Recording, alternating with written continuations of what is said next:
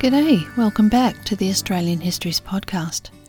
Before I get started on this episode's story, a look at another Tasmanian convict site with a long and varied history, I want to just add a little addendum to the last episode on the development of Australian dog breeds. Someone I follow on the Mastodon social media platform pointed out that I had missed mentioning the wonderful Coolie, another working dog breed developed here. Hull provided a brief mention of coolies as a dog type, but Morris's Dictionary of Dogs doesn't include coolies at all that I could see. Likewise, Dogs Australia and the American Kennel Association also omit them, probably indicating they don't consider them a formal breed, according to their strict guidelines.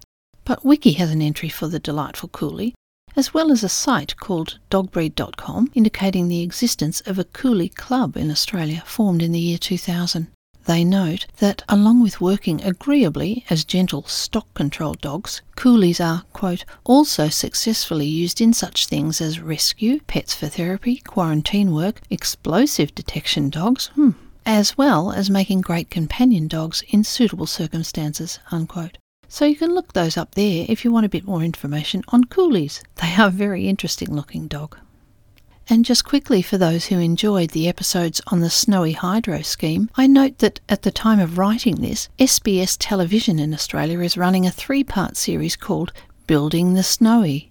I've watched the first episode and it does have a hint of promotional series for the Snowy 2.0 program to it, but still it has a lot of fantastic visual footage from the original Snowy scheme and I found that amazing to watch. Anyway, for those interested, it should be available on SBS On Demand for quite a while, I imagine. I'd also like to thank David S., Deborah T., Keith P., Christopher B., Janet K. and Jordan H., whose contributions to the show over the last couple of months help keep it in production and ad-free. So thanks so much. Now let's turn our attention to Maria Island, set just off the east coast of Tasmania. Maria Island has a long and varied history from its original indigenous use, soon after Aboriginal people made their way to Tasmania, or Lutchuita as they call it today, through to its early colonial use as a penal outpost and later for agricultural and industrial uses. Since 1971 it was designated as a national park, with an added calling as a refuge island, helping to protect a number of endangered or of concern species. Today it offers a truly interesting and beautiful destination for visitors. So let's start our story with a look at its history.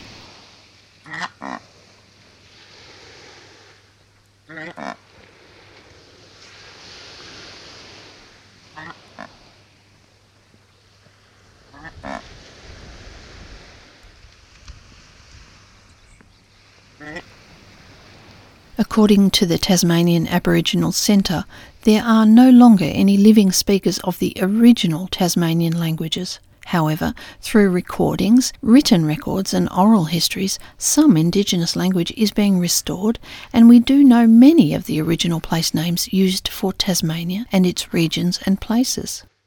What we call Tasmania today was known by some Aboriginal groups as Trawana in one of the 4 probable original major languages, but today the Tasmanian Aboriginal Centre suggests we use the name Lutchuita, also a name used by its original inhabitants, living across what is these days an island. Of course, when those peoples first made their way south, around 40,000 years ago, it was still connected by a land bridge to the mainland, being cut off by the rising sea levels around 12,000 years ago. The early European arrivals originally called it Van Diemen's Land. That name was changed to Tasmania as its era of transportation drew to a close in the 1850s. So a nice little rebrand there, allowing inhabitants and visitors to ignore that once embarrassing convict and colonisation stain associated with the old Van Diemen's Land name. Ryan suggests that when the British arrived to stay in 1803, there were between 6,000 and 8,000 Indigenous inhabitants across Lutchuita. What we call Maria Island today was known by the Oyster Bay people there, or Padarama people, consisting of 10 to 15 clans living on country in the mid and eastern regions, as Wulkula Wikiwina. Historian Lindell suggests that Wulkula Wikiwina was most likely the country of the Tairadima clan, and they would have stayed there for extended periods, living and gathering the island's useful resources for sharing and trading with others, and it would have been a most comfortable and bountiful part of their country. Abel Tasman first sighted Maria Island in 1642, and it was Tasman that gave the island its European name, originally charted in Dutch as Maria's Island, after the wife of Anthony van Diemen, the governor of Batavia at the time, hence the less usual pronunciation of Maria rather than Maria. So members of the Tyrademe clans there would have seen sailing vessels passing by from time to time after 1642. Tobias Furneaux, commander of the Adventure on Cook's second exploration of our region in 1773, may have sighted Maria Island also, but it's assumed that English captain John Henry Cox from HMS Mercury was the first European to explore the island, leading his men onto land there, and soon after having their first interaction with the Tyrademe people. At first the locals kept their distance from the new arrivals, Cox noting there were, quote, evident marks of inhabitants, most of the large trees being hollowed out by fire so as to form a shelter from the weather, and great quantities of shells heaped about them, unquote. And he further noted that there were also huts of a similar design to those he'd seen elsewhere on the Tasmanian mainland, except that they were constructed on Maria Island of bark rather than the leaves and branches they'd seen earlier. Staying several days to take on water and wood, they noticed smoke on the opposite side of the bay, and they went to meet the locals. Lord wrote in his 1919 paper on the history of Maria Island that the third mate approached the group, quote, alone and unarmed, and although he made every sign of friendship his fancy could suggest, they only mimicked his actions exactly and laughed heartily, but would not stay, unquote. The following day they made contact again with a group of around 15 and recorded the Aboriginals as, quote, daubed with red ochre and behaving shyly, unquote, though they were able this time to give them gifts of biscuits and penknives. They observed that the men carried long spears, had some permanent tattoos and scarring adorning their skin, along with the ochre daubed on their bodies and in their hair. While generally naked, he noted one man wore a small shell necklace, and that the women wore cloaks and carried some kind of slings, perhaps for carrying their babies or other items. The stunning red ochre used was obtained from what was later called Bloodstone Point on the island, and it would have been a valuable commodity the clan could trade and share amongst the varied clans of the Padarama nation. Later, some men from the French explorer Baudin's expedition, including Perron, also made landfall at Maria Island in 1802. They recorded their observations, including drawings of the unusual canoes used there, made from bundles of reeds rather than the bark constructions they'd seen previously. And I'll place an image of those canoes on the Australian Histories podcast webpage. They noted seeing spears which they imagined were for fishing, though the owners seemed to have made themselves scarce, and Baudin's men strolled about the area without seeing any of the local inhabitants on that occasion. Of great interest were some bark burial huts or tombs they encountered, and which they inspected and sketched. These were constructions of upright bark covering cremated remains, and again I'll include one of their drawings on the episode webpage. Perron made contact with some of the Tyrademe people in the following days. When the ship's surgeon, poor old René Morsch, died, they actually buried him there on Maria Island, quote, at the foot of a large eucalyptus against which a plate of lead was fixed, whereon was inscribed the sad particulars of his death, and the name Point Morsch was given to the name of the island where the remains of our unfortunate companion are deposited, unquote. So, at least the Tyrademe would afterwards have had their opportunity to witness and boggle over the odd funeral practices of the strange people that had visited too.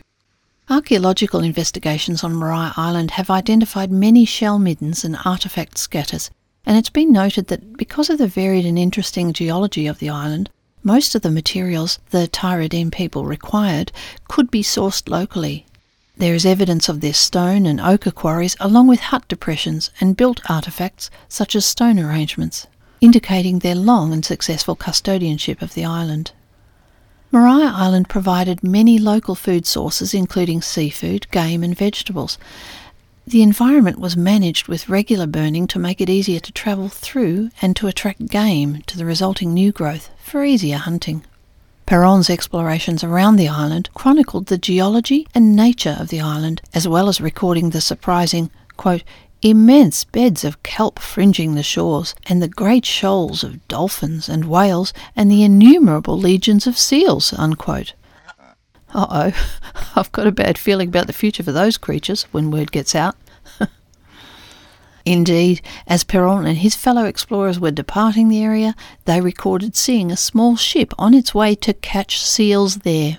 And so it had started. When Lady Franklin, the governor's wife, from episode 37, visited Darlington later in 1838, and she noted, the shores of the little settlement bay are strewed with whale blubber and bones. The smell of the whale blubber, and worse still the smell of putridity from the seaweed, made our walk along the sands to and from the dwelling house anything but agreeable. Sealers were reported to have slaughtered 2,000 fur seals on Maria Island in January and February of 1805 alone. A whaler station was still operating at Whalers Cove until the government moved them on, thinking them an escape conduit risk for the convicts that would soon be held in large numbers on Maria Island. Lord noted, quote, commerce was following quickly upon the heels of discovery, unquote, and the devastating impacts on both the wildlife and the lifestyle of the Tiradim and other peoples of Lutruwita was imminent. The ongoing disturbance, destruction and displacement began in earnest almost immediately afterwards. So while whalers and sealers made heavy use of the resources in the area, the final exploration visit to Maria Island before the colonisation proper began occurred in 1816. A Parramatta-born son of a convict, Captain James Kelly, would visit and tell Commissioner Bigg in 1820 that, quote, the land is good on the western side and there are several lagoons of fresh water, unquote. And Kelly would go on nearly 10 years later to help with the set-up of the government's new secondary penal station there on Maria Island. Governor Arthur was keen to relieve the overcrowding and difficulties of the settlement at Macquarie Harbour, which we have spoken about in earlier episodes, the original secondary penal settlement of Van Diemen's Land. With an accessible shore, good anchorage, fresh water and a large sheltered site, they expected that the island would facilitate a natural penitentiary.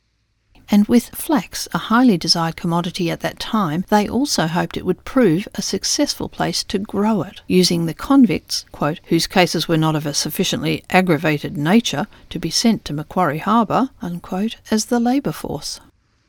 Though it was to operate as a site for hard labour between 1825 and 1832, it was described as, quote, a halfway house between the extreme hard labour at Macquarie Harbour and a stint on the road or chain gang, unquote.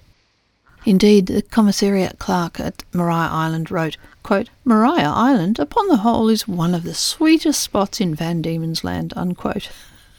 So at least the convicts were encircled by pleasant surroundings, rather less cold and brooding than Macquarie Harbour too. And Hughes in The Fatal Shore described the Maria Island penal settlement as, quote, far milder than Macquarie Harbour, set up to receive convicts whose crimes are not so flagrant a nature. The convicts lucky enough to be sent to this sweetly idyllic place wove cloth and cobbled shoes, and although flogging and solitary confinement were common punishments, their life escaped the miseries of Macquarie Harbour, unquote. So, while not considered as quite as harsh in climate or working conditions as other convict sites, the usual brutal punishments were still meted out when necessary, and like most other penal settlements, the labour-intensive timber cutting was a big part of convict work on Maria Island.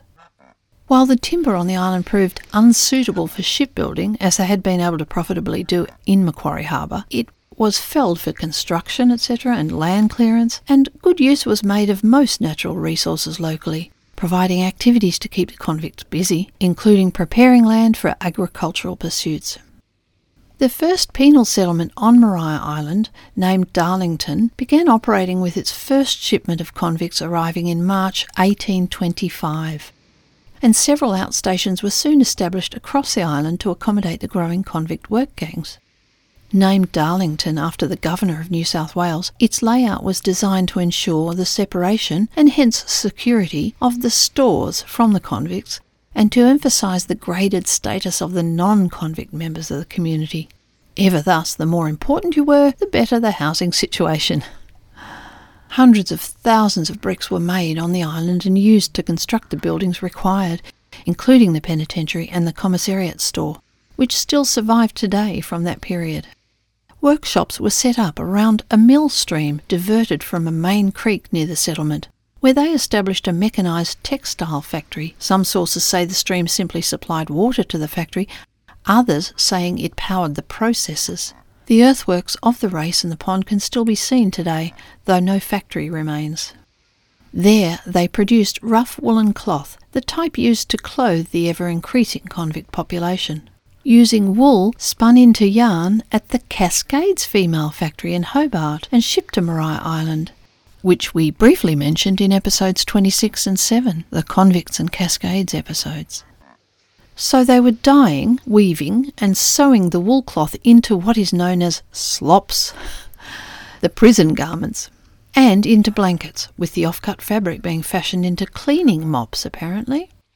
Production approximated about 100 yards per week, valued at 8 shillings per yard, bringing a revenue of around $2,000 per annum, so approximately $250,000 Australian dollars today. The tailor's shop produced 300 prisoners' suits per year, and the balance of the material was sent to Hobart. The fabric was described as, quote, stoutly woven of a close texture and very durable, particularly well suited for labourers' dress and travelling greatcoats, unquote. The cloth was coloured several different shades, the dye coming from liquid obtained from boiling down several woods and barks. Many convicts also worked as blacksmiths, tanners or shoemakers, or as carpenters, and in many other occupations that were required to build and run the developing facility, and to provide products that could be sold to fund the settlement. While the flax never really boomed, the wool fabric production was in full swing and proved to be financially successful. After tanning leather, the workshops for shoe production produced up to 4,000 pairs each year, also creating income to cover running costs. According to a report by the first Commandant of Darlington, the intended agriculture was also a priority. Wheat, barley, potatoes, peas, beans and tobacco and hops would be grown on the island. Indeed, this would be the first cultivation of hops in Tasmania. And the convicts would be employed in clearing land, building fences and in planting and tending the crops. Stone was quarried locally, and as I mentioned earlier, they manufactured their own bricks to construct the buildings required for the site. They also quarried and produced limestone and undertook charcoal burning. And Morris also records other output of the island as including, quote, 200 mallets, 144 chair legs, 150 stools, 60 spokes, 90 buckets, 20 tubs and 25 wheelbarrows, unquote. All very specific numbers, and I'm not sure over what period of time they were produced, but it certainly was a productive workstation. However, as a secure site for containing prisoners, Maria Island was much less successful. Being girt by sea didn't cut it. The watery enclosure of the surrounding sea apparently not far enough from the main Tasmanian landmass, and it didn't prove to be much of a barrier to absconding prisoners. Escape was common, convicts using makeshift rafts or bark canoes to cross the water. 2 years after the forbidding, isolated and secure site of secondary punishment at Port Arthur opened in 1830, most of Maria Island's remaining convicts were relocated there, and Maria Island as a secondary penal station was closed down in 1832, after only 7 years in operation. The island was left with just a few private farming ventures operating for the following decade. When more progressive ideas on the management and treatment of convicts were being encouraged by Lord Stanley, a probation system came into being in 1839, and Maria Island and its existing infrastructure once again became an attractive proposition for the authorities. Under the new regime, Darlington was to be occupied as a probation station in 1842, housing the less troublesome class of prisoner, and used as an evaluation way station where convicts could work while being assessed, making their way up through the class rankings. When reaching first class, they might eventually be reassigned to work in the community or given a ticket of leave. The probation system, built on the early penitentiary system, in that both expected that, quote, punishment and reform could be achieved by separate confinement and a regime of hard labour, religious instruction and education. Both had followed the earliest assignment system where incoming convicts were simply assigned to work under a master in the community. That proved to be a bit of a lottery, relying on the convict to be reasonably compliant and hard-working, and on the master to be reasonable. At best, it was very helpful economically for the masters and could facilitate early release for a compliant convict, but it was not always popular in Britain. Sprod wrote, quote, "It was felt to be too inconsistent in its application, chiefly because the treatment assigned convicts received was more often determined by the character of their masters rather than the nature of their crimes. It could either be too harsh, little removed from slavery, or too lax, with the convicts enjoying better physical conditions than they had left at home, and subject to little discipline," unquote. Well, I think that probably says more about the appalling conditions for the lower classes across the United Kingdom, perhaps, that exile across the world in a convict colony was a better life outcome than staying put in Old Blighty. Certainly the powers that be wanted more reliable punishment and a better system for separating out the incorrigible felons from those that might reform. They needed a system that would be a formidable deterrent for the criminal classes still on British soil, so the Macquarie Harbour and Port Arthur penal stations might serve as deterrents for the hardest men and recidivists. Those with life sentences could still expect to be housed in such penal settlements. Others might be assessed and moved through the prisoner classifications that would have them working through a series of stages of religious instruction, incarceration and labour, each stage allowing more freedoms. After the appropriate time and assessment, and if good conduct was ongoing, such convicts could be granted a ticket of leave into the community to support themselves, or even be granted a full pardon. Your original crime and ongoing conduct would determine your progress through the system. In 1845, a second probation station was opened at Long Point, now called Point Le Sueur, south of Darlington on the island. Although smaller than Darlington, it was still a substantial and largely independent settlement. A road was built from Darlington to access Point Le Sueur, and the stone abutments of the bridge across the creek are still visible. The original structures were generally reused for this second occupation, but a major building program was also initiated, and Tasmania Parks and Wildlife Service notes that most of the remaining structures on the island today date from this period of activity. The barn, the windmill and miller's cottage were built on the hillside overlooking the farmland. The oast house was built, and the hop gardens, which had been used during the first settlement, were extended. Limestone was even exported to Port Arthur in 1844-46, apparently for the construction of their flour mill and granary. So under the new probation system, newly arrived prisoners were classified according to their crimes and conduct, and then worked in clothing, shoemaking and carpentry workshops or at other tasks, such as timber getting and lime production, while they were assessed.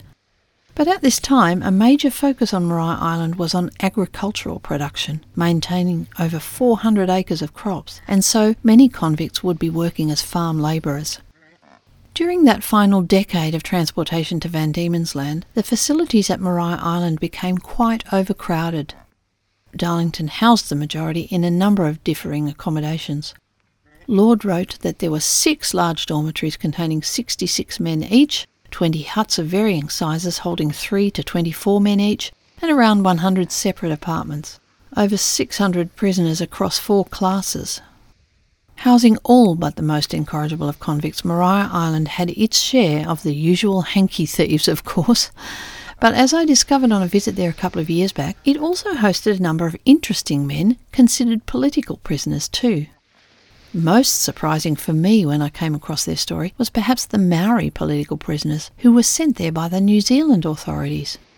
I know very little of Aotearoa New Zealand's history really, though I do listen to and have recommended before History of Aotearoa New Zealand podcast by Thomas Rillstone, and I listen to the Radio New Zealand's The Aotearoa History Show just to get a bit of a handle on our neighbours' backstory.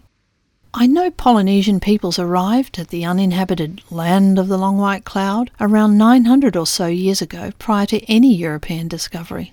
But to briefly get the context of the next bit of our story, Kristen Harmon, historian and author of Aboriginal Convicts, Australian, Khoisan and Maori Exiles, which I have of course included in my episode reference list, describes a potted history from the beginning of British interest in New Zealand like this, quote, By the early 19th century, New Zealand was being unofficially colonised by convict absconders, timber getters, sealing gangs and whalers.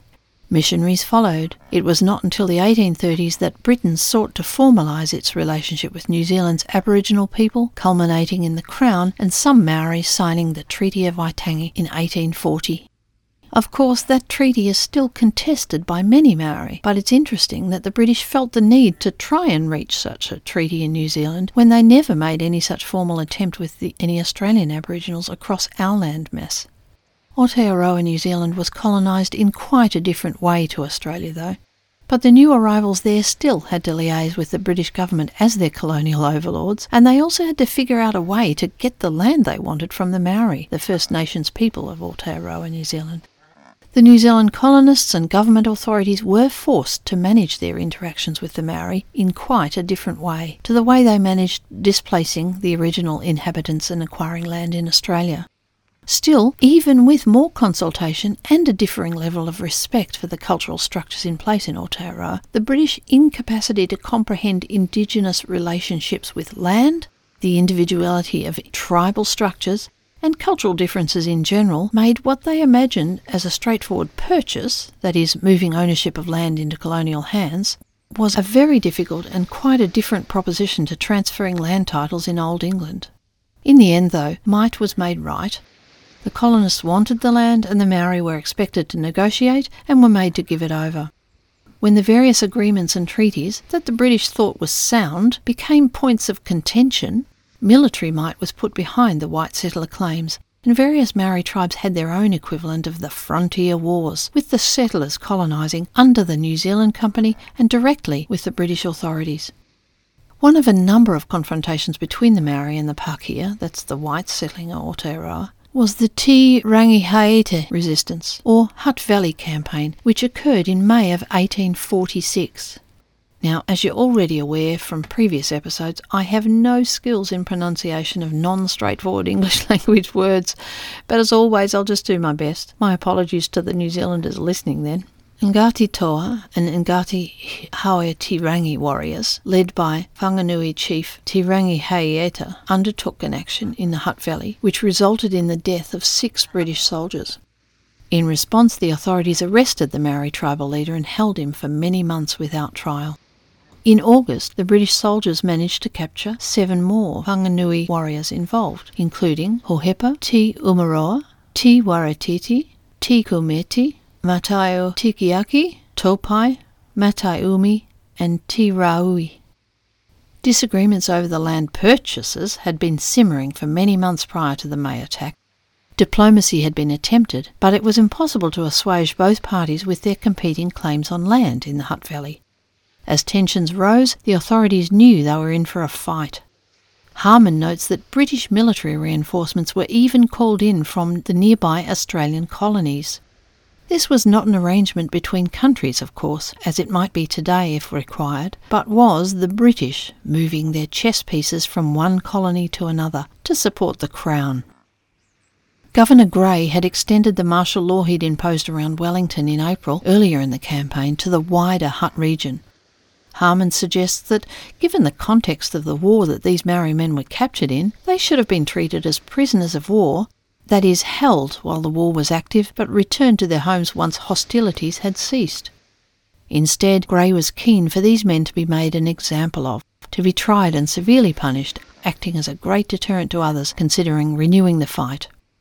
And so, rather than responding to their behaviour as an act of war, he treated them as murderous criminals, rebels murdering British soldiers and acting against Queen Victoria and the rule of British law.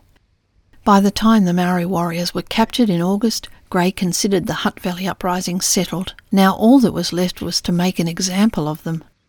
They would be tried on charges of rebellion in October. The chief arrested earlier was to remain in Auckland for a separate trial, but the other men were to face court, charged with, quote, having been taken in arms and in open rebellion against the Queen's sovereign authority and government of New Zealand, unquote, along with a few additional related charges. While they had an interpreter present, it was unlikely they completely understood what was being instigated, and they were given no legal representation. In what was always going to be a fait accompli, they were, of course, found guilty. though mercifully not sentenced to hang, but rather to be, quote, transported as felons for the term of their natural lives, unquote. Two of the warriors, Matiu Tikiaki and Topai, remained in Auckland, as Gray wanted them to testify in other cases, but the others, Hohepa Ti Umaroa, Ti Waratiti, Ti Kumete, Matai Umi, and Ti Rahui, were soon shipped off to Van Diemen's Land in October of 1846. Harman notes that amongst his fellow warriors, 6-foot-tall Ti Umaroa, already a Ngati Hua man of high standing, boldly adorned with his as yet unfinished face moko, or facial tattoo, on the left side of his face, something very exotic and interesting for the Europeans. But then they were all men of great interest to many in Hobart on their arrival. Initially they were to be sent to Port Arthur, the notorious site of secondary punishment, and to hold those sentenced to life, though as natives rather than white men, the Maori warriors were expected to be housed there separately from the other convicts. Their sentence was to serve as a harsh deterrent to other Maori keen on continuing the fight. But when they arrived in Van Diemen's Land in November, dressed in their traditional Maori clothing, such as their impressive kakau cloaks, there was great interest and even consternation at their plight by the Hobart locals. As Harman put it in one of her articles, quote, Hobart's colonists loudly disapproved of their New Zealand neighbours' treatment of Indigenous people. This is ironic given the Tasmanians' own near-genocidal war against Australian Aboriginal people, unquote. Some there went so far as to suggest the colonisation of New Zealand itself was unjust, quote, an act by which the British name and character were tarnished, unquote. Some wrote that the greatest offence of the Maori warriors, quote, seems to have been the defence of their country against what, with erring views, they conceived to be foreign aggression, unquote. The men themselves insisted, quote, they were only fighting those who came against their country and said they had not committed murder, unquote, as we know it. So it's interesting that many in Hobart considered the Maori men hard done by. Certainly no such quarter was given to the Australian Aboriginals when they attempted to defend their country across Tasmania or on the mainland. The official and public response to any resistance there was lethal, with survivors swept off their country into missions as virtual prisoners for life. Harman notes that the Maori convicts were admired by the Vandemonians as warriors, but also they were patronisingly considered as naive, as children of nature. Actually, this was perhaps a fortunate thing for the men involved, as there was great concern about the corrupting influences they'd be subject to in a place like Port Arthur, full of recidivist and incorrigible convicts, and so they spent some time incarcerated in Hobart while the authorities reconsidered their fates, some perhaps wondering if a pardon might be forthcoming from London. Unusually then for convicts, in Hobart they were kept separated from the other prisoners and were provided with interpreters and given regular religious instruction. While there, various artists painted and drew Ti Umaroa's portrait as well as his companions, and I'll place a few of those images on the Australian Histories podcast webpage. With Port Arthur and Norfolk Island soon ruled out as suitable locations for their incarceration, it was decided the Maori prisoners would be moved to Maria Island in December of 1846, which had by then reopened to operate as a convict probation station. On Maria Island they would be housed separately to the main convict population and given an overseer who could speak their language and provide emotional and religious support. Indeed, they were pretty much granted, quote, all the freedom enjoyed by holders there of a ticket of leave, unquote. This would then allow them to be considered for a pardon should London approve it. Certainly the 5 Maori warriors would be experiencing very different conditions to the standard criminal convict, so it was clear they were seen by the British authorities as a different class of prisoner. They would have their own overseer, one John Jennings Imray, who had lived some time in Nelson, New Zealand, and was, quote, able to afford them every facility and advantage of religious and moral instruction, unquote. Fortunately, they did all get along well enough, and he and his family proved to be good companions for the Maori men during their stint on Maria Island. Around the time of their arrival in Darlington, the convict population was probably up to about 400 men, many put to work cultivating wheat, hops, potatoes, flax and vegetables, and in manufacturing baskets and rope mats and so on. Most convicts worked 12-hour days and had classes and religious instruction available for much of the remainder of their waking hours. The Maori prisoners did not have to adhere to the usual rigid work conditions. But Imray did ensure there were tasks for them to undertake to keep busy and to contribute. beginning with constructing the wattle and daub thatched roof buildings for their own accommodation and for Imre's family needs. Their time was also spent hunting and fishing, and later they built gardens for their own produce. They also spent time in reading, writing and Bible studies. During those months, some of the men suffered injuries and illnesses, but it was Te Umaroa who seemed to be declining most severely in health in the new year. By June, the doctors were suggesting he was suffering from tuberculosis, and indeed on July 18th he died. Imre conducted a funeral at Maria Island Cemetery the following day, the small public cemetery rather than the convict site, and the service was conducted in Te Umaroa's native language. Wilkie suggests the impressive and beautiful headstone for Te Umaroa that we can still see there today was erected later by an anonymous benefactor. The headstone has inscriptions in both Maori and English. All the arrangements, Harmon reminds us, were extremely respectful and highly unusual measures for a deceased convict. His companions, as we might imagine, were distraught, but were obliged to continue their life as prisoners on the island. But Te Umaroa's death prompted more correspondence between the authorities across the seas, and in the end, owing particularly to the shaky legal issues related to their treatment under martial law, in February of 1848 the British decided to pardon the surviving prisoners. Van Diemen's Land then Lieutenant Governor Denison noted, quote, "I was better pleased in being able to repatriate the remaining 4 Maori to their homeland, inasmuch as one of the 5 had been carried off by consumption a few months since, and the others had for some time evinced symptoms of despondency which before long would have caused them to follow their companion." Unquote. Now, while I commend the authorities on their consideration and rethink here, and on their apparent compassion, I'm just absolutely amazed by the complete lack of recognition as to what was happening to our own Tasmanian Aboriginal people, rounded up, confined against their will, and dying in great numbers on Flinders Island during this same period. Amazing. Travelling with the Imre family, the surviving Maori warriors were shipped out in March to be returned to their homes as free men. Harmon also mentions that Gray made arrangements for any future Maori prisoners that did not involve transportation. So this did not necessarily mark the end of the uprisings on Aotearoa, just that we no longer played a role in their incarceration and punishment, here over the ditch. The Maori warriors were not the only political prisoners hosted at Maria Island during its operational days. The Australian colonies were also the exile destination for a great number of Irish political prisoners too. One of the more well-known Irishmen held there for a time was perhaps William Smith O'Brien, described in the Australian Dictionary of Biography as a Protestant Irish nationalist. Coming from rather elite Irish stock, his father, Sir Edward O'Brien, was a baronet no less, and Smith O'Brien himself was an Irish representative in the British Parliament. He seems to have begun his political career as quite the conciliatory actor amongst the many varied political factions in Ireland at the time, supporting both Catholic emancipation and the British-Irish Union. But as the years progressed, by the late 1830s and early 1840s, he had hardened his views and become more radical in his support for various independence movements, particularly after the devastations of the famines visited on the Irish. In 1848, he was one of the organisers of the failed Young Ireland Rebellion and was arrested and charged with high treason, escaping the historically gruesome death that the statute books allowed for such traitors. His sentence was mercifully commuted, possibly with the aid of a massive petition calling for clemency.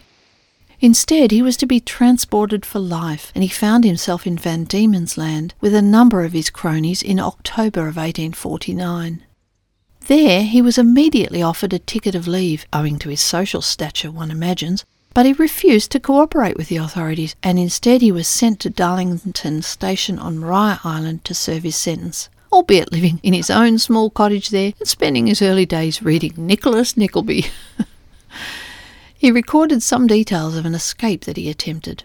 Quote, "On Monday last, the 12th of August, I made an attempt to escape from this detestable colony.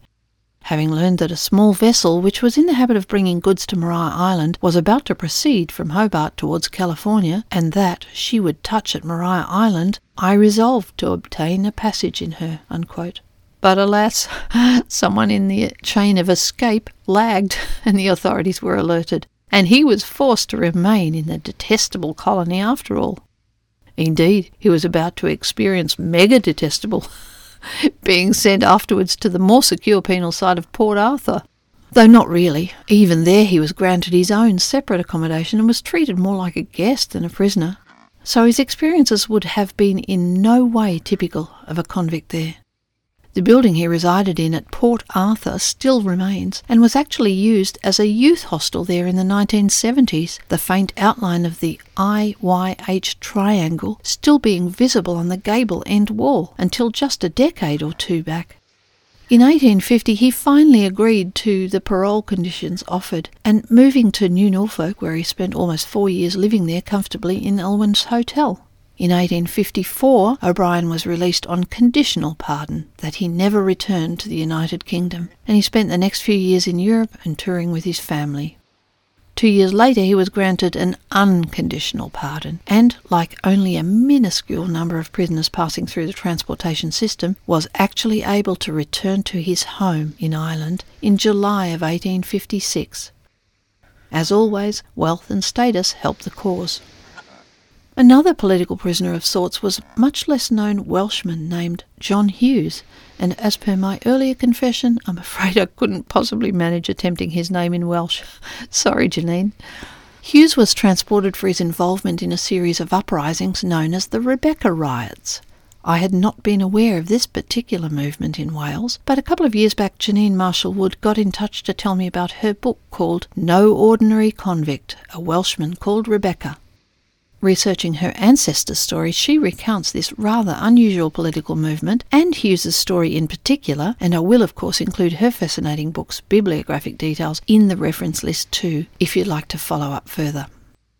The Welsh Rebecca riots were common mostly between 1839 and 1843 in the rural west of Wales. They began as a series of protest actions undertaken by local farmers and agricultural workers in response to the tolls being charged to use the roads. They were known as Rebecca riots because many of the rioters disguised themselves as women. Each group was coordinated by their leader, known as Rebecca, while the rest were called her daughters. It's so bizarre. Where the odd idea originated is still murky, but Marshall-Wood suggests a couple of origin stories, including one explanation that had Thomas Rees, desiring to disguise himself, borrowing clothes from Big Becca or Rebecca, and he was thereafter laughingly called Rebecca. Other leaders then adopted the costume too. But another explanation for the concept of Rebecca and her daughters is likely to have been inspired by a passage from the Bible, from Genesis 24:60. Quote, "And they blessed Rebecca and said unto her, Thou art our sister, be thou the mother of thousands of millions, and let thy seed possess the gates of those who hate them." Unquote. Well, I don't really understand that, but Marshall-Wood suggests that, while completely out of context, they adopted a reading of the verse that saw the toll gates owned by the hated ruling classes, and their local Rebeccas were taking action against them. Still totally bizarre to my mind, but I guess a group of burly women on horseback attacking the lackeys of their oppressors would certainly cause a media sensation, even in an era of Chartism and regular riots across Great Britain. So maybe it was an excellent tactic. Toll gates imposed by the English Parliament were a costly expense for small farmers who had to use the roads to take their crops and animals to market and to collect lime to work their farms. In protest and desperation, they banded together, disguised themselves, and attacked the toll booths, destroying not only the gates but also the toll houses.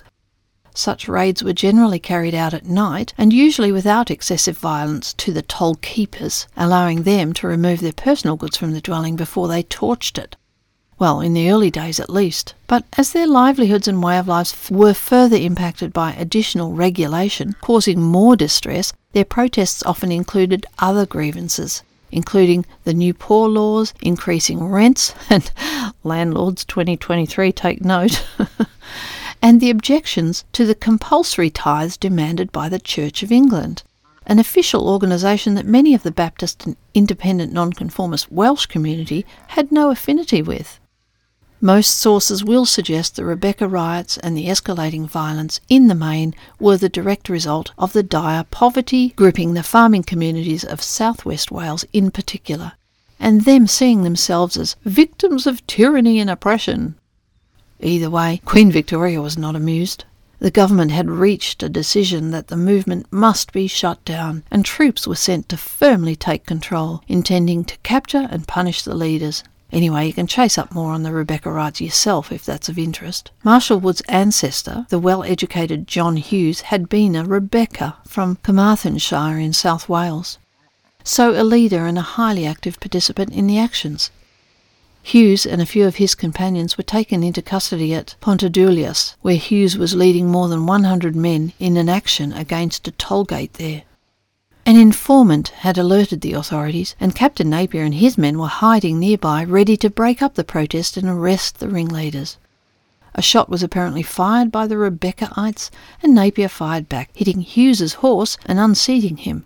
In the resulting fracas, another constable fired on Hughes, shattering a bone in his arm.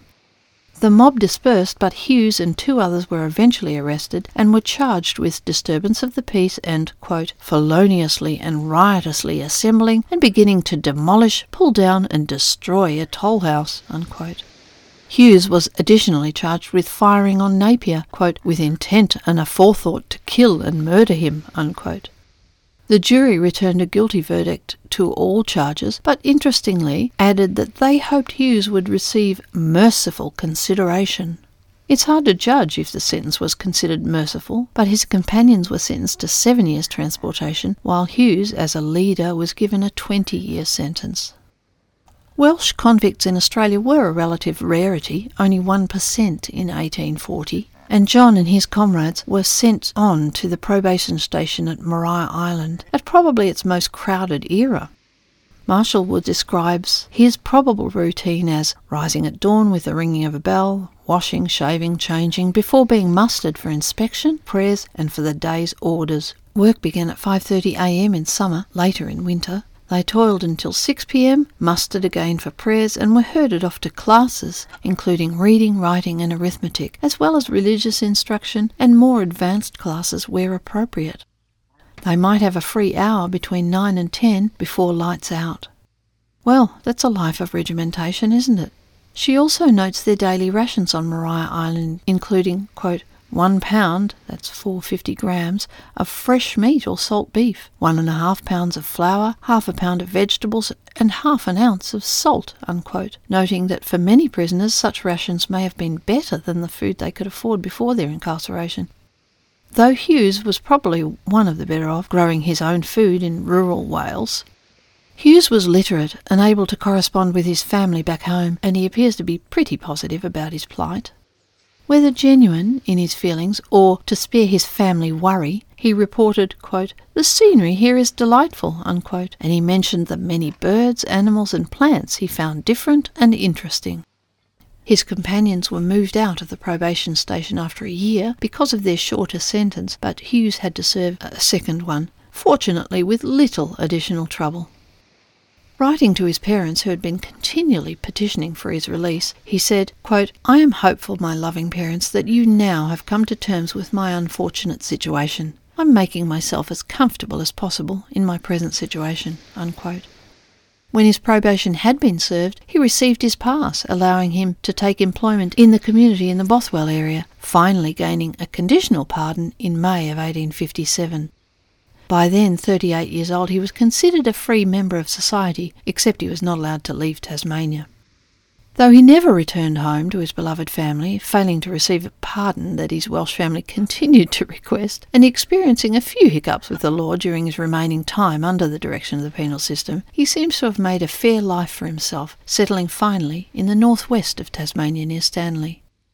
So, like every other convict site, no doubt, Maria Island had its share of interesting people with noteworthy stories, and it remains today an attractive place to visit, to immerse yourself in that history and imagine what life might have been like. As transportation reduced and eventually ceased, the convict settlements across Van Diemen's Land were once again closed down, and Maria Island moved into a new phase of activity. Small-scale farming continued, the private ventures mostly turning to less labour-intensive sheep grazing, and it's said that several Chinese fishermen ran a small but lucrative abalone or mutton fish business around the area today called Chinaman's Bay for some reason, supplying their catch to Chinese miners on the Victorian goldfields. Farming on an island was not always easy though. One sheep farmer, who also grew wheat at Long Point, as it was then, recalled his difficulties dealing with the local seals coming up from the water's edge and rolling on his wheat crop. Tasmania's Department of Environment described Marai Island as having a temperate maritime climate. In 1884, Italian silk merchant Angelo Giulio Diego Bernacchi was so impressed by the island's mild climate and good soils that he believed he could create there a Mediterranean paradise.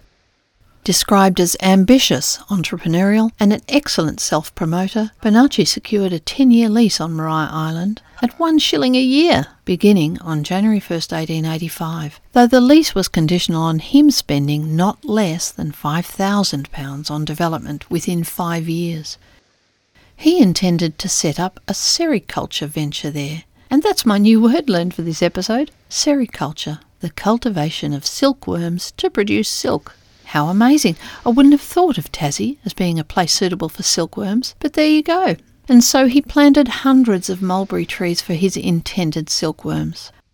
According to a report presented to the Tasmanian Legislative Council, by 1886, the 400 white mulberry trees, Morus alba, were doing well, and the silkworm eggs were to be imported from Lombardy. He also planted orchards for fruit production and 50,000 vines from the De Castella vineyards in Victoria, with the first grapes being picked in May of 1886. Bernacchi planned to produce a lighter wine similar to that consumed in continental Europe, claiming this would be, quote, more conducive to temperance and health than the heady and doctored alcoholic compounds, unquote, then consumed in Tasmania. It was a gamble, hoping to sell wine to the local market at a time when there was little demand for or appreciation of cool climate wines, and the Daily Telegraph reported, quote, Mr. Bernacchi is making a bold venture, seeing that the cultivation of the vine has never been tried in this colony on an extensive scale and on scientific principles, unquote. And Bernacchi saw tourism potential in his summer Isle of Eden too, comparing it to the south of France and Italy for its natural beauty and mild climate. Well, it's still Tassie. That might have been a bit optimistic, but he already had plans underway for the construction of a grand hotel to operate as a pleasure resort and sanatorium. After his first year, he invited many influential people, including parliamentarians and members of the press, to view his progress and, quote, inspect the improvements, the additions and the innovations that he had effected, unquote. As the SS Warrentina drew into Darlington Bay, Bernacchi welcomed them all with an extravagant fireworks display of rockets, squibs and crackers, and with coloured lights. Quote, the path leading up the hill to Bernacchi's residence, overlooking the settlement and the bay, was adorned with coloured Venetian lanterns, leading the guests to an al fresco champagne dinner on the veranda, unquote. Well, that certainly sounds like a party. And it must have made an impression. The following year he floated his Marai Island Company, the vehicle for his planned enterprises there, raising the healthy capital sum of £250,000. The other additional ventures being undertaken or envisaged on the island included sheep and cattle farming, cement production using the island's limestone, marble quarrying, timber and fishing. Bernacchi was the resident managing director of the Marai Island Company, along with 6 Melbourne and 2 Tasmanian directors. Bernacchi's focus would soon move away from the luxury industries of silk, wine and tourism that he had already set in motion on the island towards a potentially more lucrative opportunity, producing Portland cement using the local limestone. At the time, Portland cement, or general-purpose cement, was not manufactured in Australia, and imports from Britain were extremely expensive, so this looked to be a good bet. With all his improvements and planned industry, a petition from the Marai Island Company in July of 1888 requested the government install a submarine cable to improve communications for them, and Bernacchi wanted Darlington designated as a point of entry, enabling him to collect customs revenue. He also wanted a bill passed which would make Marai Island its own municipality, so that the company would no longer have to pay rates to Spring Bay. You've got to give him points for trying. Bernacchi renamed the settlement San Diego, and by 1888 it was thriving, with a local population of around 250. A number of convict buildings had been demolished during this period and the bricks reused in other constructions. while many others were brightened up and repurposed. His grand hotel, built on the hillside behind the family residence, opened that year. Built in the Swiss chalet style, it was intended to operate as a health resort, like the famous spa hotels of Europe he would have been familiar with. Its European sophistication was to be its appeal. A very large construction, the Grand Hotel boasted 30 bedrooms, billiard and dining saloons, a smoking room and drawing rooms, and was expected to attract holidaymakers desiring both an attractive holiday resort and health spa in the midst of Bonacci's idyllic island. The Mercury reported, quote, "The grounds were to be laid out in beautiful ornamental gardens with several jet fountains and grottos, the whole giving a most fairy-like aspect," unquote. Staff would include French cooks and Swiss and Italian maids, quote, "attired in the costumes of their native lands, ministering to the wants and comforts of guests," unquote. It was an expensive and ambitious undertaking, considering its relative isolation from the moneyed centres of Melbourne and Sydney, their populations less sophisticated European and more new money, old convicts, successful navigators of gold rushes and wealthy pastoralists. It would need to be quite the drawcard to bring such people to the Grand Hotel on Maria Island in profitable numbers. The Coffee Palace was also completed that year, situated within the old footprint of the demolished single-cell accommodation block, described again by the Mercury as, quote, "a spacious, well-lighted and well-furnished temperance hotel," unquote. It was intended to provide visitors accommodation and refreshment, comfortable though less sumptuous than the Grand Hotel. Certainly there was furious construction taking place across the settlement at that time. A row of workers' cottages, known as the 12 Apostles, were built for workers and their families, and 6 terraced cottages for the vineyard overseers were constructed from the demolished convict buildings that year. Chauvel records that the single working men on site were housed in the remaining penitentiary accommodation block and would have used the mess hall next door for their meals. Other convict buildings on the complex were repurposed as a store and shopkeeper's residence, a post office, a bakery and a butcher's shop. When Melbourne hosted the Centennial International Exhibition in August of 1888, the Tasmanian Pavilion displayed Maria Island's commodities and produce with pride. The Tasmanian Mail wrote, quote, "Things are on the move here. Signor Bonacci's collection for the Melbourne exhibition is a grand one, comprising of marble, granite and freestone, lime, cement and timber, bark, wine and brickwork," unquote. His Avignon wine and a selection of Maria Island stone both received third prize, though one assumes in vastly differing categories.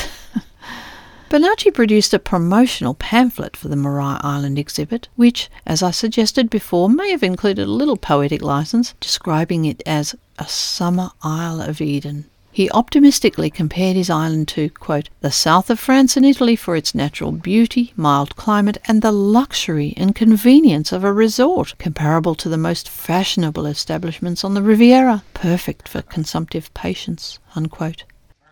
Bonacci was to take his Maria Island display to the Paris exhibition of 1889, but in the end he didn't do so. Ever the consummate promoter, he built up the island's reputation in Australia and overseas, and frequent newspaper coverage in the 1880s and 90s used terms such as King Diego and His Most Amiable Majesty. The Australian Dictionary of Biography noted Maria Island was then dubbed the Salon of Australasia and the Tasmanian Eden during that Bonacci heyday. In 1888, the now high-profile Bonacci was appointed a Justice of the Peace, and between 1889 and 92 he was a municipal councillor at Spring Bay, his family having relocated to Louisville there just north of Tribuna on the coast opposite Maria Island.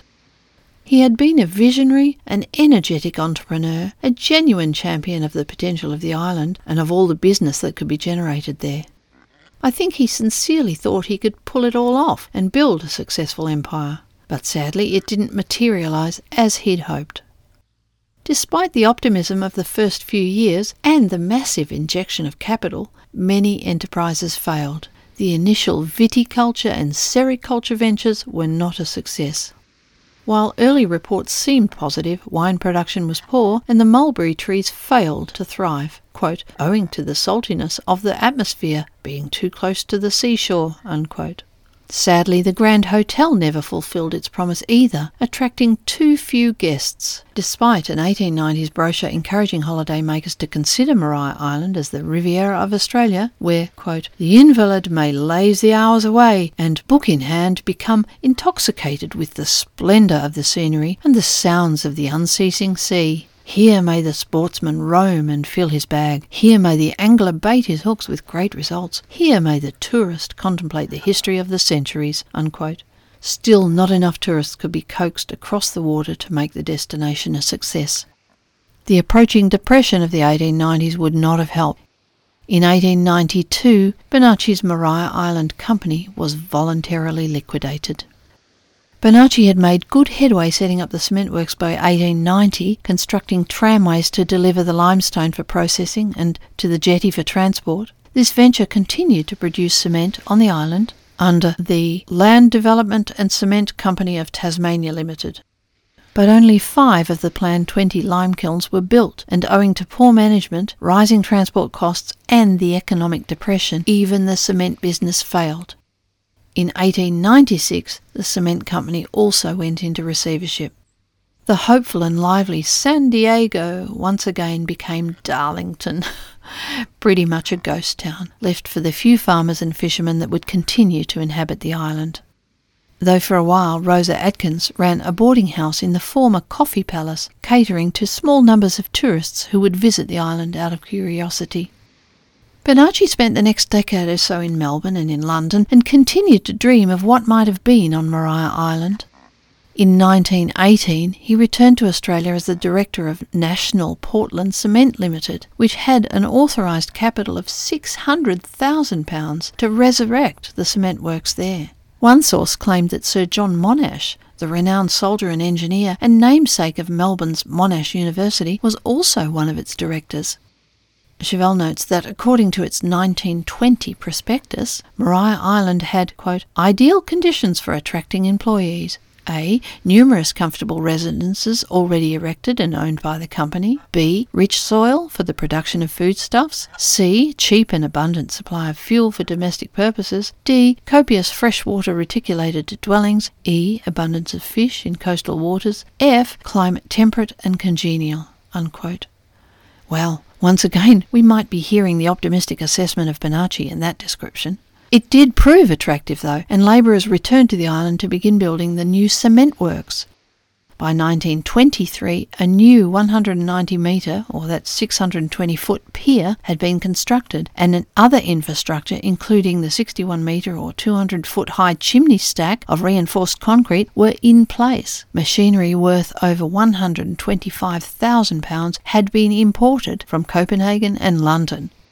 Darlington quickly repopulated, with 500 or so residents. Social and sports clubs were formed and a school was established for the employees' children. Darlington received an electrical supply for the first time. The cement works were said to be state-of-the-art, technologically in advance of any other in the Southern Hemisphere, and the works were officially opened in February of 1924. Bonacci, though, had become unwell and returned to Melbourne, where he died just a year later, on 12th of March 1925, aged 72. He was buried in the Brighton Cemetery. Though he may have been happy in his last days to see his vision achieved with the opening of the Maria Island complex, prospects for his cement works at that stage looking good, it was not to achieve long-term success. In what should have been an entirely predictable problem, much of the limestone around Darlington included many fossils, which meant it was unsuitable for making high-quality cement. The 30,000 tonnes they expected to produce in 1924-25 financial year, for example, had to be more than doubled to become financially viable. Transport costs continued to increase. By 1927, operations were shaky. By 1929, the company faced a loss of £200,000 with existing additional debts of £160,000. The country was about to face the Great Depression and they were unlikely to recover.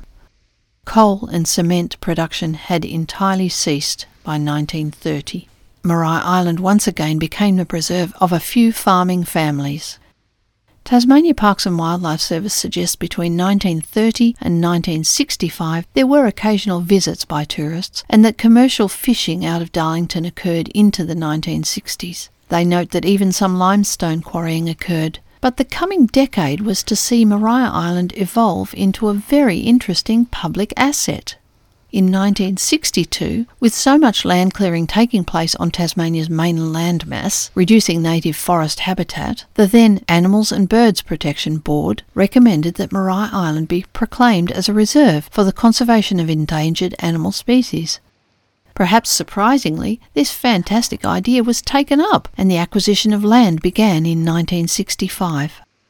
In 1968, the first ranger was appointed and the introduction of native animals began. In 1971, the island was declared a sanctuary under the Animals and Birds Protection Board. This period would see the introduction of animals not necessarily indigenous to the island, but which were at risk of extinction within their own original habitat. It soon afterwards came under the management of the National Parks and Wildlife Service. Some sheep grazing continued for a while, but by 1981 all sheep were removed from the park. From the late 1960s, various species of fauna were released onto the island, including mammals and birds such as Cape Barren geese, Forester kangaroos and Flinders Island wombats. The endangered 40-spotted pardalo was brought in, along with the vulnerable swift parrot and hooded plover. Other introduced species included the brush-tail possum, Tasmanian bettong, eastern barred bandicoot, southern brown bandicoot, and the Tasmanian native hen. Emus were also brought in.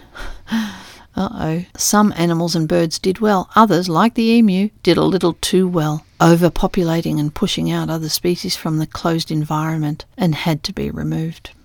The introduction of species not indigenous to the park, particularly the grazing animals, which cause all sorts of environmental problems, is now viewed as out of keeping with the concept of a national park and has been discontinued.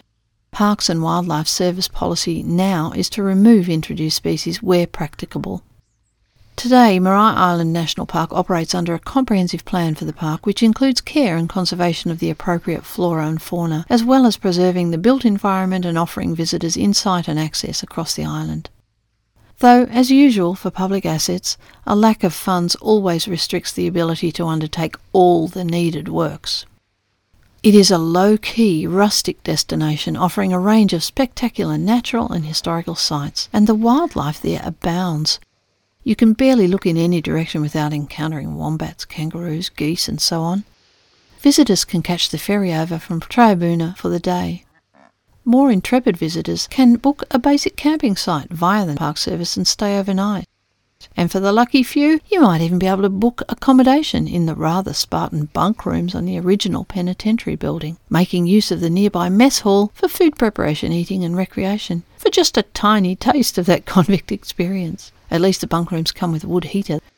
Other services and facilities are very basic. In fact, I'm not sure if the ablutions block even has hot water. And at the time of writing, no grocery or other food or camping supplies are available on the island. Visitors must be entirely self-sufficient, bringing all their needs with them. There are toilet blocks and open shelters in the camping area, and public barbecues actually at Darlington for use. Certainly visitors would be advised to check the current status of facilities before heading out there. The historical remnants are a great draw card for visitors and prove to be a great highlight for me, though the natural scenery and the fascinating geological formations really appeal too. You can explore many sites around Darlington and nearby on a day visit via the many walking paths. These can be walked along rustic tracks, or you can take or hire bicycles there if you don't mind a bit of rough riding. Again, visitors would be advised to check availability and the status of the bike situation. No other vehicles are allowed on the island except the necessary rangers' vehicles. Maria Island is virtually two islands joined by a low, narrow isthmus. The peak of Mount Maria, situated to the centre of the northern section and rising about 700 metres, can be reached from Darlington via a 6-hour return walk.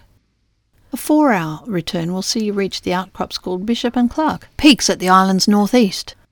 The Painted Cliffs can be reached just to the south of Darlington settlement, just around the beachhead, and consist of the most beautiful coloured striped cliffs made up of Triassic sandstone layers washed down for millions of years from the Bishop and Clark Mountains and compressed. I'll post a few photos on the website. They really are mesmerising and such an amazing contrast to the coastal offering on the other side of the island. The cliffs nearby and beach area around the old limestone works are littered with rocks full of fossils, including clams, sea fans, corals, scallop shells and sea lilies, deposited around 300 million years ago. Apparently there is a blowhole on the eastern shore and submarine granite sea caves, which are considered of outstanding significance in Tasmania, according to Parkes, though I guess you might need scuba gear to appreciate that. Today, 2 full buildings from the first convict period remain standing at the main settlement, most notably the penitentiary block and associated buildings, later used to house labourers and now used as bookable rustic bunkhouse accommodation, and the commissariat store, which stands at the exit from the jetty and houses a Parkes office where you can get information on your arrival. Park staff may conduct guided tours of Darlington during busy periods. There are remnants and ruins of other buildings dotted across the settlement areas, and while I don't have a citation confirming, I am assuming the brickworks and kiln remnants are those from the first period too. Other significant remains from the second convict occupation, the probation period, include the cemetery, opened in 1825, with the last burial there as late as 1942, the site mostly containing now unmarked graves, though a few stone memorials remain, most notably that marking the now empty grave of Hohepa Te Umaroa, the inscription written in both Te Reo Maori and in English.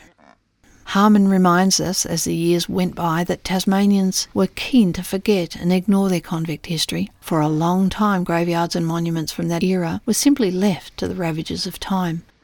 On Maria Island, I think the convict cemetery was completely reclaimed by nature, and no action was taken to conserve the civilian cemetery or any remaining monuments until the island came under the care of Parkes. A fence was apparently then re-erected around the civilian cemetery, and it was cleared of brambles and weeds. By the 1980s, many more people were interested in their convict genealogy and our history in general, and there were some from Aotearoa, New Zealand, with a special interest in the Maori memorial. Harmon noted that also by this time, Indigenous groups around the world were beginning to make progress in negotiating repatriation for their ancestors' remains, taken and held in various repositories and places around the world, and some felt it was time for Hohepa Te Umaroa's remains to be brought home to his country. Locating descendants, Te Umaroa's people, and after 3 years' negotiation between our now separate countries, New Zealand agreed to cover the costs, and 6 of his tribal elders assumed responsibility for retrieving and returning his remains to his homeland.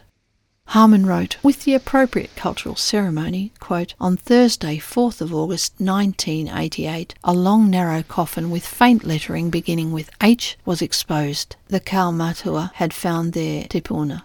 Te Umaroa was laid to rest on the 8th in his ancestral country at Roma Cemetery in Jerusalem on the Whanganui River, one of the repatriation parties saying, quote, his long 140-year wait has finally come to an end, unquote. You can still identify the settlement mill lead and the reservoir, the mess room, miller's cottage barn, nearby Oast House, chapel, and the ruins of the religious instructor's house are also notable. Sandstone used in that era was cut from the quarry near Long Point, now Point Lisieux, towards the south. The Coffee Palace in Darlington complex of buildings heralds from the Bernacchi period, and like some of the other buildings on my visit a few years back, houses a museum and interpretation centre. The Long Point station, to the south of Darlington, also closed in 1850, and the UNESCO report noted there is little evidence remaining above ground to indicate the original size and importance of the station now, mostly just ruins and remnants of some brick structures. For me, apart from the beautiful setting, and Bernacchi was right about the lovely environment there, it is the historic buildings and ruins and their sense of history that I especially enjoyed. Darlington has information boards all around the settlements and displays in many of the buildings which really help conjure up the past for the visitor. One of the Australian convict sites listed on UNESCO's World Heritage lists, it is a little gem of a place. I hope you get the opportunity to visit sometime. Next episode, I'll be looking at quite a different period in our history. Thanks to those who helped keep the show afloat, I was able to purchase a needed book for the new story, and I'll begin looking at that as soon as I get this story posted. Thanks, as always, for listening. Do pass on the show details to other friends and family that may enjoy the podcast. So take care then, and I'll talk with you again soon. Cheers.